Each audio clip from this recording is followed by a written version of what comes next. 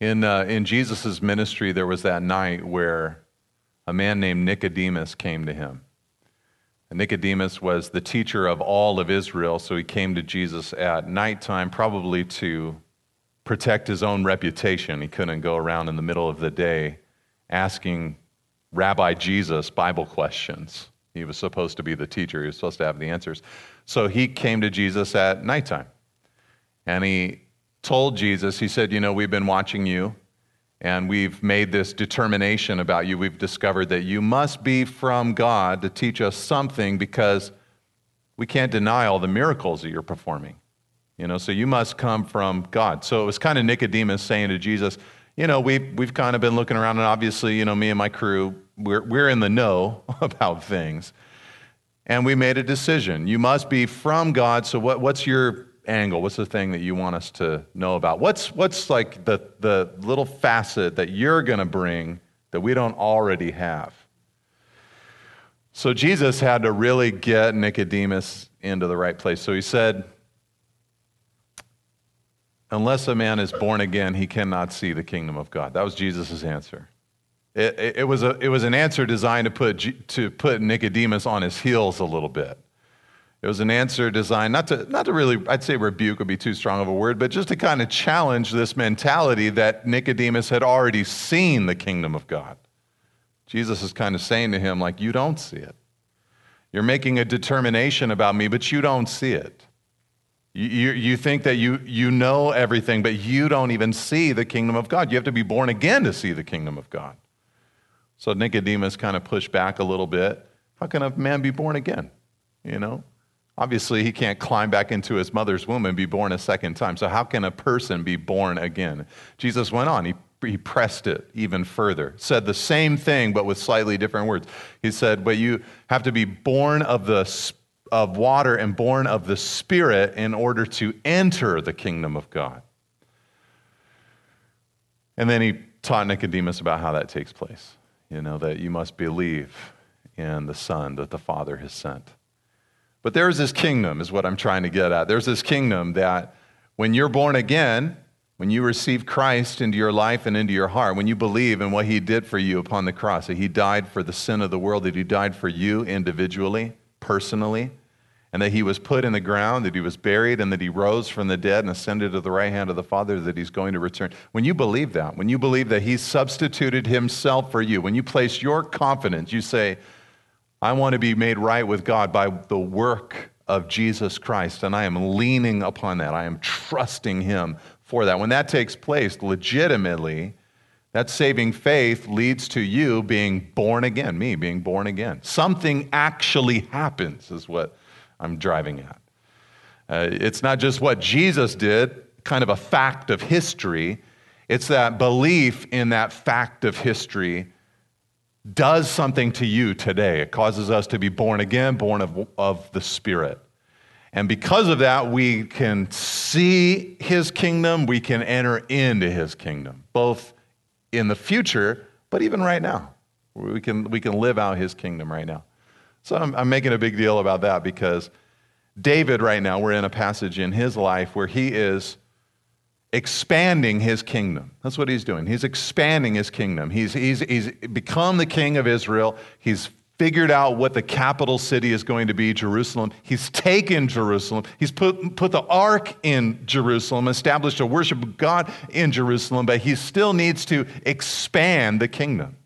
You see, when Saul was king, if you look at the borders that God had designed for the people of Israel, God had told Abraham that he would one day give them the land from the Nile River all the way to the Euphrates.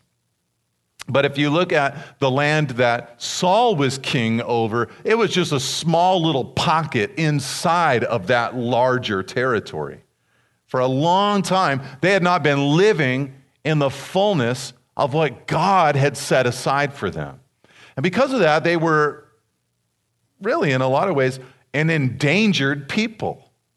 And of course, because we know redemptive history, we know that it's very bad for the people of Israel to be an endangered people, especially when they had not yet produced the Messiah, the Savior Jesus, that would save the world from their sins. So David comes onto the scene, and he is going to expand the territory. That's what he's going to do. So we're going to take a look at that. And he's going to do that by warring. So we're going to look at that a little bit. And there are going to be some things, I'll be honest with you, that are uncomfortable to us as we read these different synopses of the wars of David. You have to remember as you read these things that David was a man of God, but he was also a product of his time. He was a product of his time. I think it's going to be shocking to us when we meet the Lord face to face to have the lights go on about things that we thought were normal and okay for us to do. But we only thought that because of the culture and the society that we were living in. And then when we stand before a holy and righteous God, we realize, wow, I can't believe that I lived like that in light of who he is. And there are going to be some things that were just normative in David's day, but that are going to be a little awkward for us because we live in a different culture and era. But we're going to see those in the battles. Not to mention that many of these people had been marked out by God for judgment. So David was an instrument in the hand of God for judgment. Okay, but I digress. I'm telling you what's going to happen before it happens. And then he's going to build his team. And then we're going to see his treatment of Jonathan's son, Mephibosheth. So we're going to just kind of see like the war that, takes place in the kingdom, the team that's invited into leading the kingdom, and also just kind of the atmosphere of the kingdom and the way that David treats Mephibosheth. And these are lessons that I think are timeless for us today. So let's start out reading about the goal of the kingdom for David, which is also a goal that the Lord has for us today, to subdue the enemy. You see, the Lord in your life, there are certain things that the Lord is trying to subdue. He's trying to, give you victory. And so David got it over 6 people groups, 6 nations, but the Lord wants to give it to us over, desires of the flesh and different tendencies that might be in our hearts. So let's just read these first 14 verses and see each group that David battled against. Again, I don't think that you're meant to think that this happened like in 20 days. This is just like I said, a synopsis of all these. It's kind of a transitional moment in this book where it's like, okay, there was this group, this group, this group, this group. Some of them attacked David, some of them David attacked, but it's just kind of a story about these 6. So number 1 were the Philistines, verse 1. After this, David defeated the Philistines and subdued them, and David took Metheg-Ammah out of the hand of the Philistines. We don't know much about Metheg-Ammah. It seems to be an unknown city, but may have been strategic, like many of these other places that David took. Number 2, in verse 2, were the Moabites, and he defeated Moab, and he measured them with a line, making them lie down on the ground. 2 lines he measured to be put to death, and 1 full line to be spared. And the Moabites became servants to David and brought tribute. Number 3 were the Zobahites. It says in verse 3, David also defeated Hadadezer, the son of Rehob, king of Zobah, and as he went to restore his power at the river Euphrates. And David took from him 1,700 horsemen, 20,000 foot soldiers, and David hamstrung all the chariot horses, but left enough for 100 chariots. It's actually interesting. He disabled the horses. You see, the law had said that kings should not multiply horses and chariots for themselves.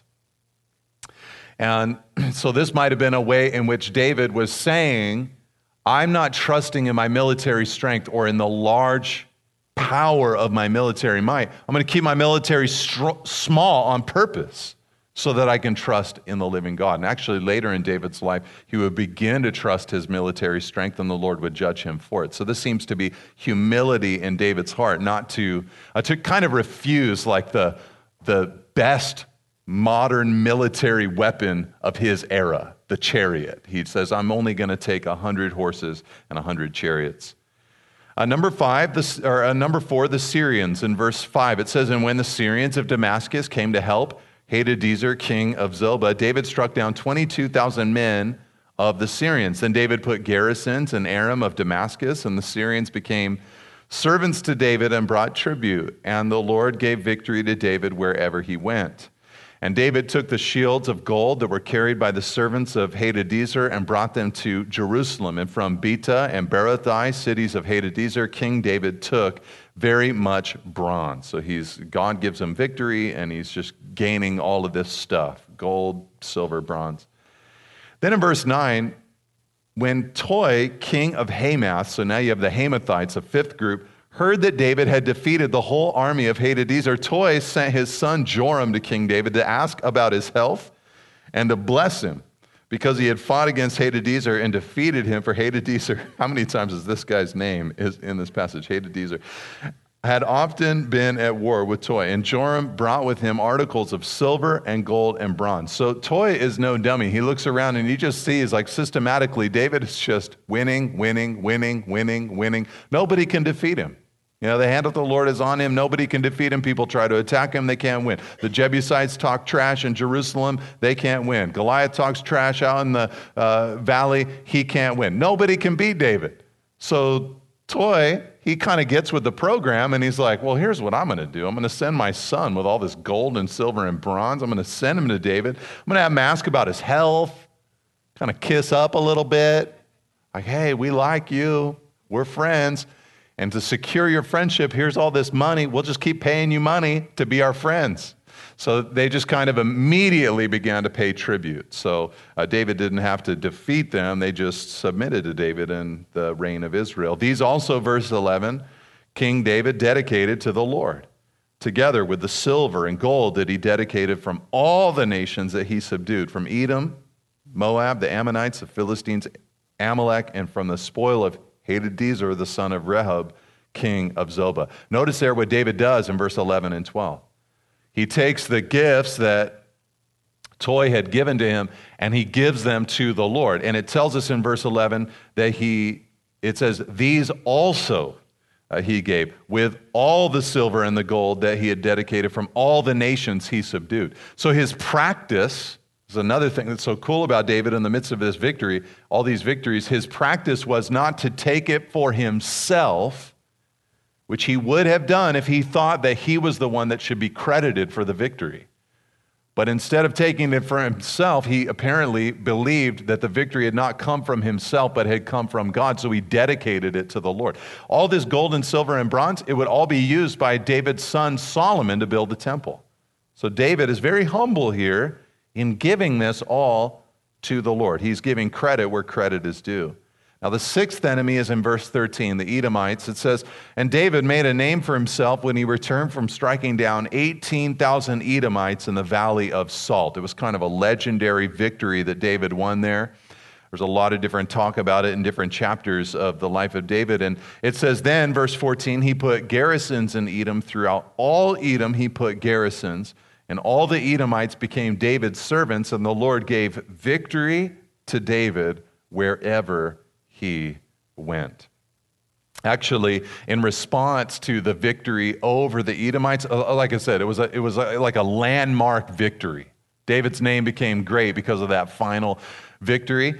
And it's interesting, David wrote a song. He wrote Psalm 60 after that victory. Here's how that song ends, Psalm 60, verse 11 and 12. Let me ask you, have you ever met somebody who just had like an unbroken line of success in their life?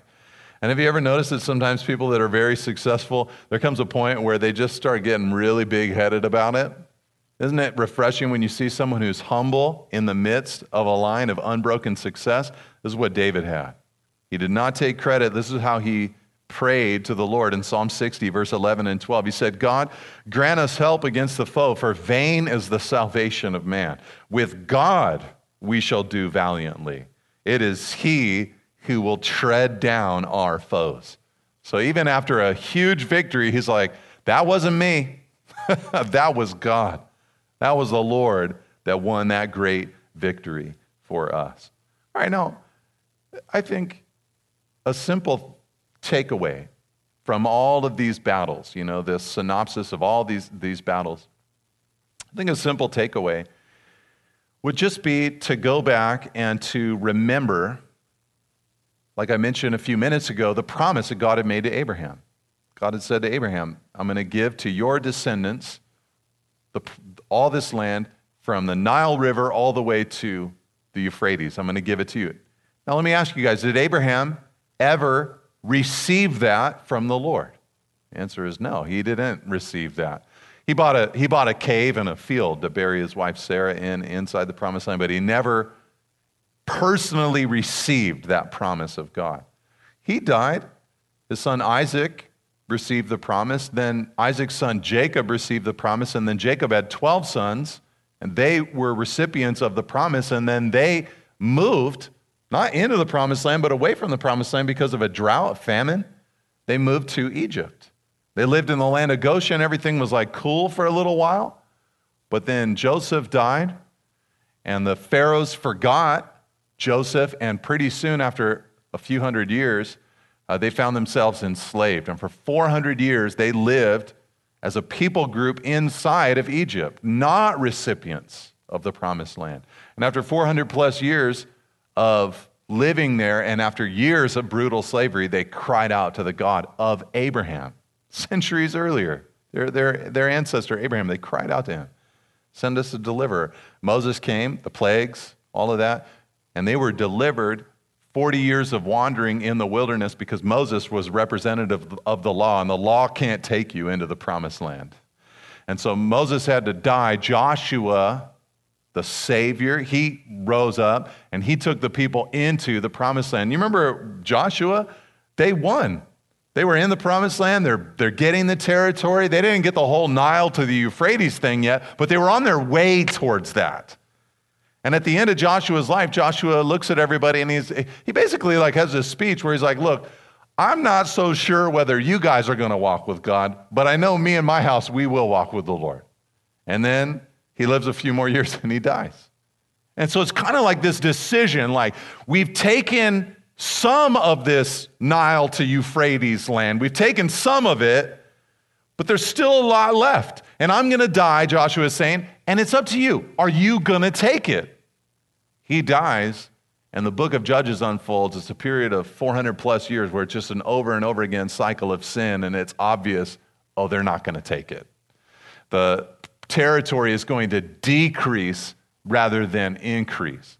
What this all is, for us in our era, is a picture of the Christian life. You see, when you come to Christ, there are things that the Lord has cut out for you, that he has promised for you, things that he wants to produce in your life. But we've got to walk into them. And what David seems to be doing is saying to himself, I'm going to pick up where Joshua left off. You know, Joshua was going in, taking the land. I'm going to do that same thing. I'm going to pick up right where he left off, and I'm going to try to get that Nile River all the way to the Euphrates territory of land for the people of Israel again. When they attack us, I'll fight back, and I'm going to try to get what the Lord desires for us. You see, this might be just a simple reminder for us as believers that if we're going to really experience God working in our life, we have to remember that there is going to be a war, a battle, a fight to really experience everything that the Lord wants us to experience in this life. I'll remind you of Galatians 5, verse 16 and 17. Paul says, but I say, walk in the Spirit. By the way, how's that for an exhortation? This is just what he says. He says, this is what I want you to do. Walk in the Spirit. Do you know how to do that? How to walk in the Spirit. How to feed the Spirit. How to think on the things of the Spirit. How to read the Word of God and allow the Spirit to instruct you. How to have a conversation with another believer where you're tuned in to the Spirit. How to spend your time not just feasting on neutral or negative things, but to feast on that which is of the Spirit. How to set a conversation around the realm of the Spirit, the things of the Spirit of God. He said, I say, walk in the Spirit, and you will not gratify the desires of the flesh. So you don't have to concentrate on not doing the things of the flesh as much as just walking in the Spirit. For, this is what he says, the desires of the flesh are against the Spirit, and the desires of the Spirit are against the flesh, For these are opposed to each other to keep you from doing the things you want to do. Look, every single one of us, this is the thing that cracks me up about Christians so often. Every single one of us, the Bible says it right there in black and white. The Bible says it that when we're born again, there's this battle that's happening inside of us. There's the Spirit that we've received from the Lord.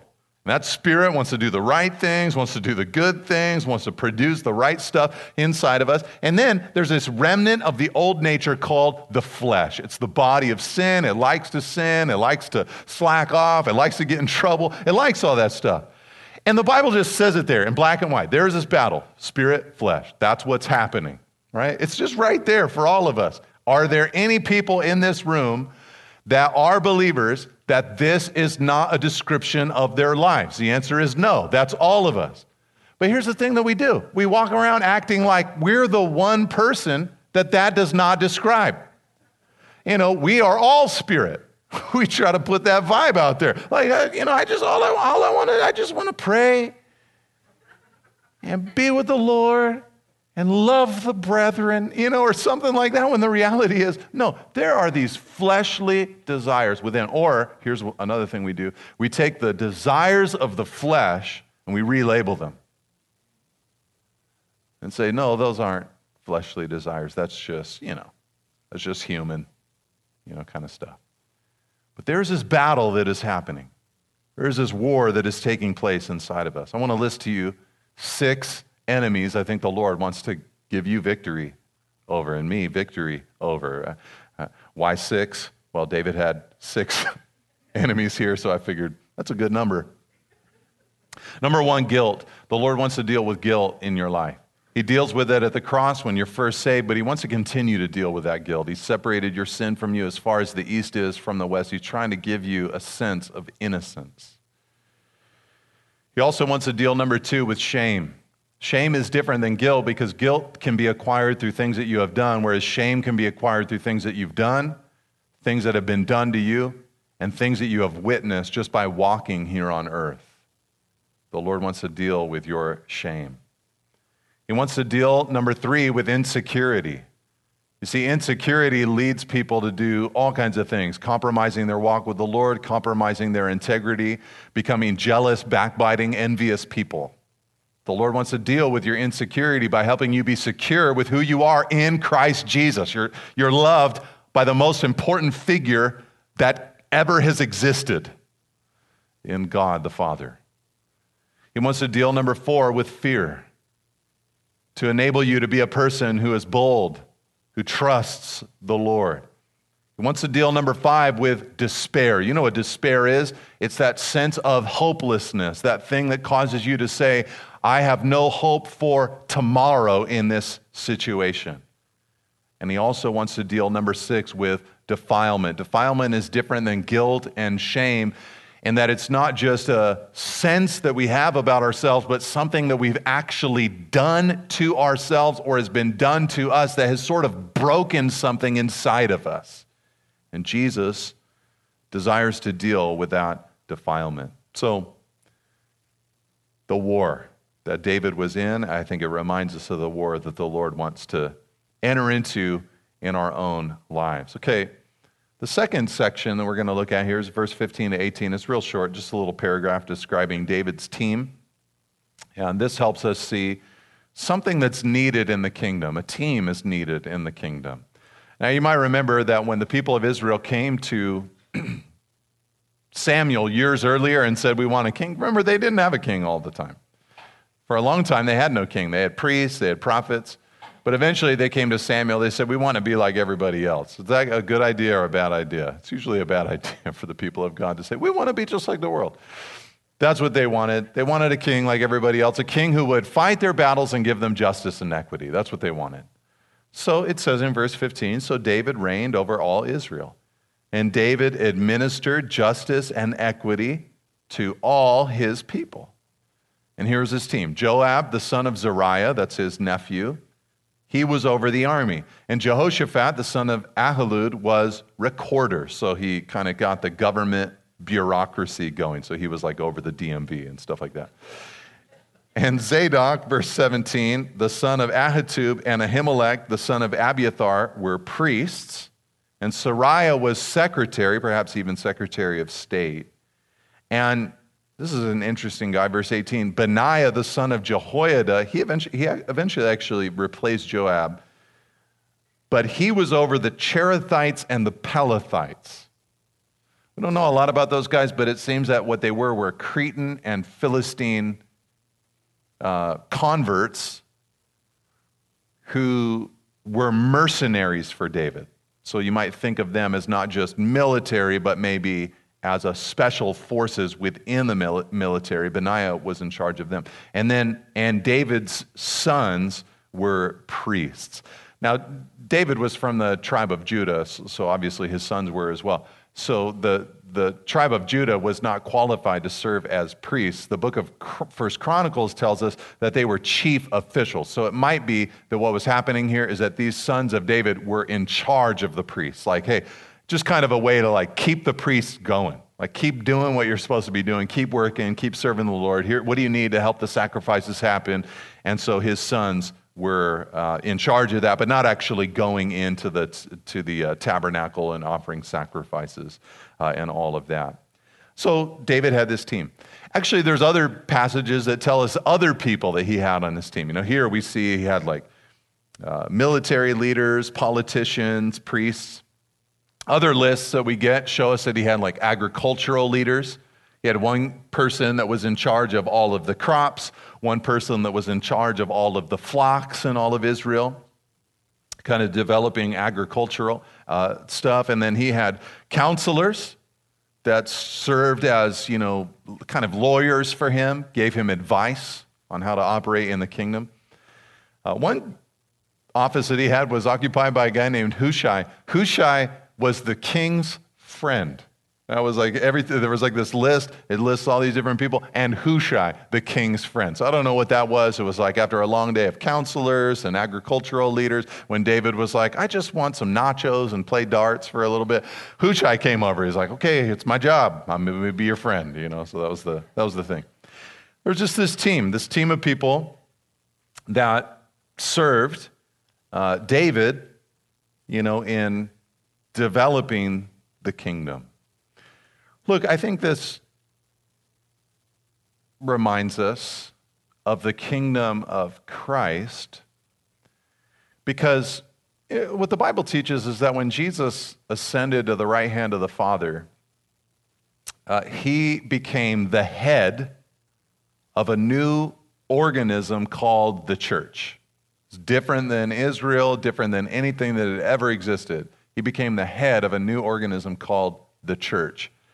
And the church became his body. And in that body, there are all these different members, these different parts. Just like in a human body, Paul will say in 1 Corinthians chapter 12, just like in a human body, there are all these different members, all these different parts, all these different roles to play, so to speak.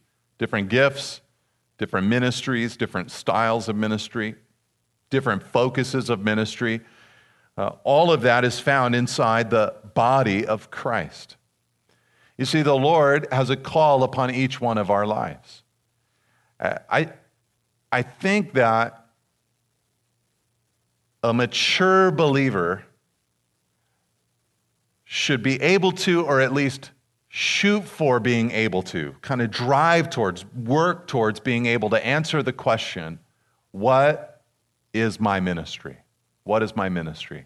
I say that with a little hesitation because I know that there are times where a person is real new in Christ, or they've gone through a real deep tragedy and they need just to recover, and ministry, kind of serving the Lord, you know, being used by him, it kind of needs to be set on the back burner for a little while so that the Lord can minister to them.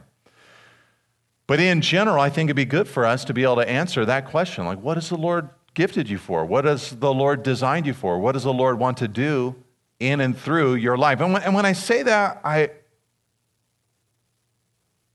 don't want you to get like too small of a view of that, because I've kind of lived through that before, where the idea is, well, what is my ministry? Well, I need to create a ministry inside of the church community that I'm in.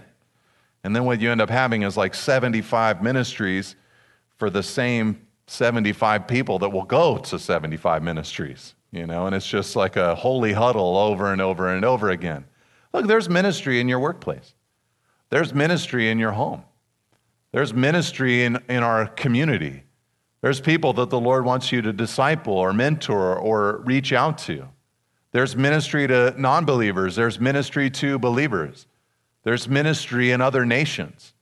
There's missions opportunities that no one will ever be able to know about, that you're just operating in. There's all kinds of ministries. There's ministries of being a parent, being a father, being a mother.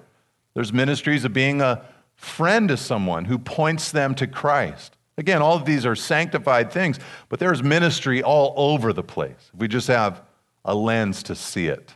So I don't want you to get too narrow of a view, but a broader view of the way that the Lord wants to work through your life. But this, to me, speaks of an invitation of being part of Jesus's team, coming into his program here on earth. All right, let's move on to the last section in chapter 9. And before I read this, I just want to give you a little reminder. Let me ask you the question, who was David's best friend? You guys remember his best friend?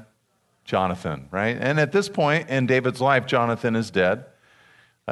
Saul and Jonathan both died on the battlefield. And I'll just remind you of this. There was a point in their lives when they had to kind of split from each other where David told Jonathan, your dad wants to kill me. Remember that? And Jonathan said to David, that's not true. My dad would tell me.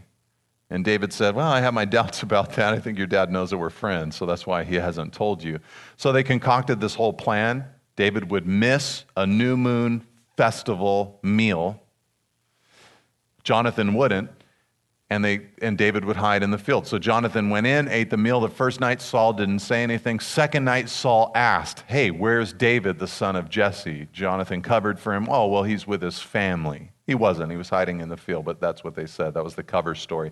And so Saul grew enraged, took out a spear, and threw it at Jonathan. And the Bible says in 1 Samuel 20, then Jonathan knew.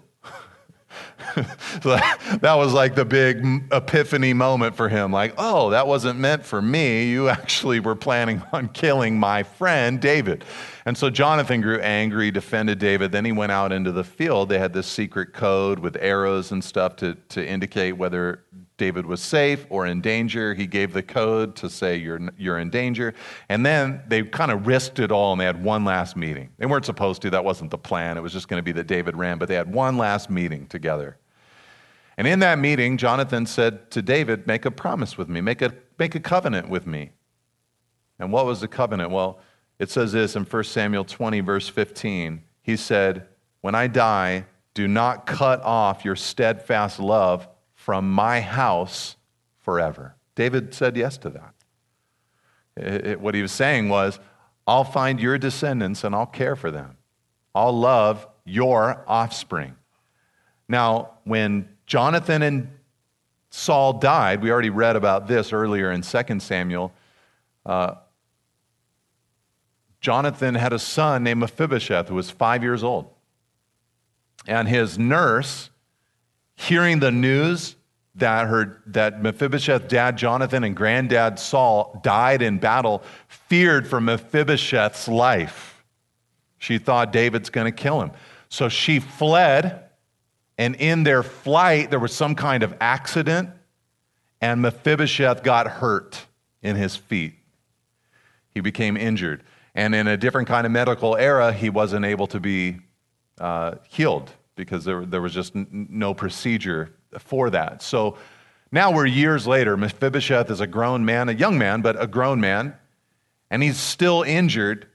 And so that's kind of the backdrop to this next story. So let's read in verse 1. It says, and David said, is there still anyone left of the house of Saul that I may show him kindness for Jonathan's sake? I was reading one scholar who said that David was, the way he said it, like nobody knew that he wanted to do something good for the guy. But over and over again, he's going to say, that I may show him kindness for Jonathan's sake. Now there was a servant, verse 2, of the house of Saul, whose name was Ziba, And they called him to David, and the king said to him, "Are you Ziba?" And he said, "I'm your servant." And the king said, verse 3, "Is there not still someone of the house of Saul, that I may show the kindness of God to him?" Ziba said to the king, "There is still a son of Jonathan. He is crippled in his feet." And I already told you that background or that story. And the king said to him, "Where is he?"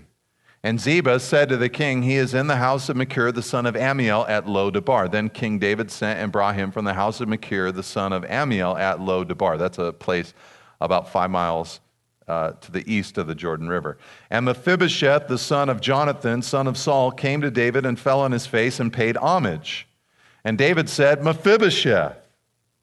And he answered, "Behold, I am your servant." And David said to him, "Do not fear, for I will show you kindness for the sake of your father Jonathan, and I will restore to you all the land of Saul, your father," which was another way of talking about his grandfather. That's the way they do it in that era.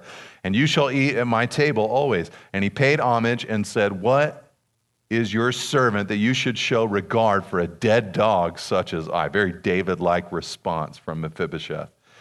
Then the king called Ziba, Saul's servant, and said to him, "All that belonged to Saul and to all his house I have given to your master's grandson, and you and your sons and your servants shall till the land for him, and shall bring in the produce, that your master's grandson may have bread to eat.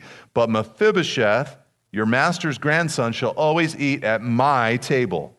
Now Ziba had 15 sons and 20 servants. So all these people, 15 sons, 20 servants, they all became Mephibosheth's staff, like that, because of the command of David. Then Ziba said to the king, verse 11, "According to all that my lord the king commands his servants, so will your servant do." So Mephibosheth ate at David's table like one of the king's sons. And Mephibosheth had a young son whose name was Micah. He might have had him at this point. This also might be a record of the son that he had later.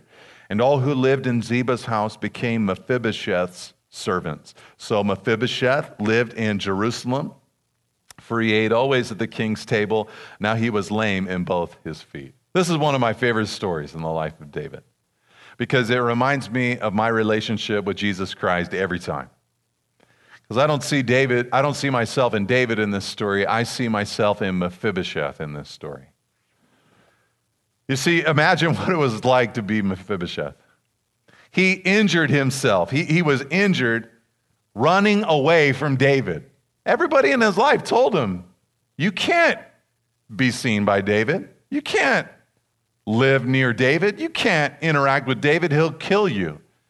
And every day, as he dealt with his disability, his injury, it would enter into his mind, "Why am I like this?" Well, I'm like this because of David. I'm like this because of the way that David is. He may have even said to himself, "I'd rather be like this alive, thank you for helping me flee. I'd rather be injured and alive than have gone alive to David and be killed by that man." They had this perception of David, this thought about David. So then he gets word one day, as he's just chilling in Lo-debar on the other side of the Jordan River, he gets this message, "Hey, David's asking for you." How terrifying. For 15, 20 years, he's been in hiding. He hears how David knows I exist, number one, and he's calling for me, number two. So he's like, well, what do I have no option here. So he goes to David, and it's almost like he's practiced this in his mind for a lot of years. Like, if I ever get discovered and I have to be brought to David, then this is what I'm going to do. I'm going to fall on my face. I'm just going to say, "I'm your servant. I'll be a slave to you. I'm your servant." And he gets there. David's like, "Mephibosheth." He does the whole thing. He's like, "Here's the routine. I practiced it." Falls down. "I'm your servant." And David's like, "Hey, I'm going to give you all the land that belonged to your grandpa Saul. I'm going to give it all to you. And I'm going to give you Ziba, all his sons." And by the way, he had a lot of sons, don't you think? "I'm going to give you Ziba, all his sons, all their servants, and they're going to work your land for you. But you're not even going to eat that bread. That'll just be for your household. But you, individually, you're going to eat at my table for the rest of your life. I'm going to bring you into my home, into my family." I mean, this was just like, what? everything he thought about David was a lie. Everything he believed about David was totally backwards. And what's happening in this moment is that grace is overwhelming his life, and his brain about David is being rewired. This is what the cross of Jesus Christ is supposed to do to you and to me in our relationship with God. I was recently reminded by a teacher in a teaching I was listening to about the most quoted verse in the Bible by the Bible. What I mean by that is, throughout the Bible quotes itself a lot. Like, for instance, you read the book of Matthew, there's a bunch of quotations from the Old Testament in the book of Matthew. It's one of the ways we know that it was written to a Jewish mentality and mindset, because so many of them are very Jewish scriptures that are being quoted and then not really like explained for the Gentile mind. We have to go back and do that ourselves. But there's all these quotations of the Bible in the Bible. And this teacher I was listening to, he reminded me of the most quoted verse in the Bible by the Bible. Do you know what it is? It's Exodus chapter 34, verse 6. This is where the Lord describes himself to Moses. When Moses wanted to know, who are you? Can I see you? Covers him in the cleft of the rock. And as he passes by, the Lord said, the Lord God, a God merciful and gracious, slow to anger, and abounding in steadfast love and faithfulness. That is the verse that is quoted in the Bible more than any other verse. You see, this is what the Lord wants us to know about himself. And the cross of Jesus Christ is designed to show us that God. But how many of us recognize what we really need is we need for our perceptions about God to be rewired? Look, part of the reason that I know I can say this with confidence is because so many believers are terrified. They're already believers. They know the Lord, they've accepted the gospel, but they still remain terrified to follow the Lord. Yeah, there's flesh involved, like I want to do what I want to do. That's some of it, but a lot of times there's just this terror, like, look at what the Lord wants me to do. Look at what he's leading me to do. Look what he's putting in my heart, what he's asking me to do, and I am terrified of that. And the reason we're terrified so often, and I'll throw myself in there because there are so many times I'm like, oh, Lord, I sense you asking me to do this, and I'm scared of that. You know why we're scared of that? Because we've got the wrong idea about God so often. We think that he's just there, like he's like, hey, there's this thing I want to ask you to do. It's just going to be terrible. It's just going to be terrible. But, you'll obey me, and, I'll give you a gold star in heaven or something for it. But, it's going to be terrible, and you're going to do this thing. You're going to volunteer your time. You're going to sign up. You're going to help out in the youth ministry or something like that. And you're going to go up there, and those kids are going to hate you, and it is just going to be terrible, But Jesus said things like this. He said, when you lose your life for my sake and the gospel's, you fill in the blank. What do you think is going to happen? It's like, I fill in the blank. I think it's going to be terrible. That sounds terrible. Lose my life. That sounds bad. But he says, when you lose your life for my sake and the gospel's, you find it. Actually find it. Everything in the Christian life, counterintuitive. But when you know who God really is, you become less afraid. Less afraid. You have fear of him in the sense of reverence, but you don't have fear of him in the sense of terror. And you begin to say more and more, if the Lord really is asking me to do that, if he is really asking me to dip out of my, military career before I get to that 20-year mark and to start serving him before that, retirement age comes, it won't be terrible. The Lord will be faithful. He'll watch over my life. If he really asks me to go to that nation and to preach the gospel, it might be hard, there might be difficulty, but it won't be terrible. He's going to go with me. He's going to stand with me.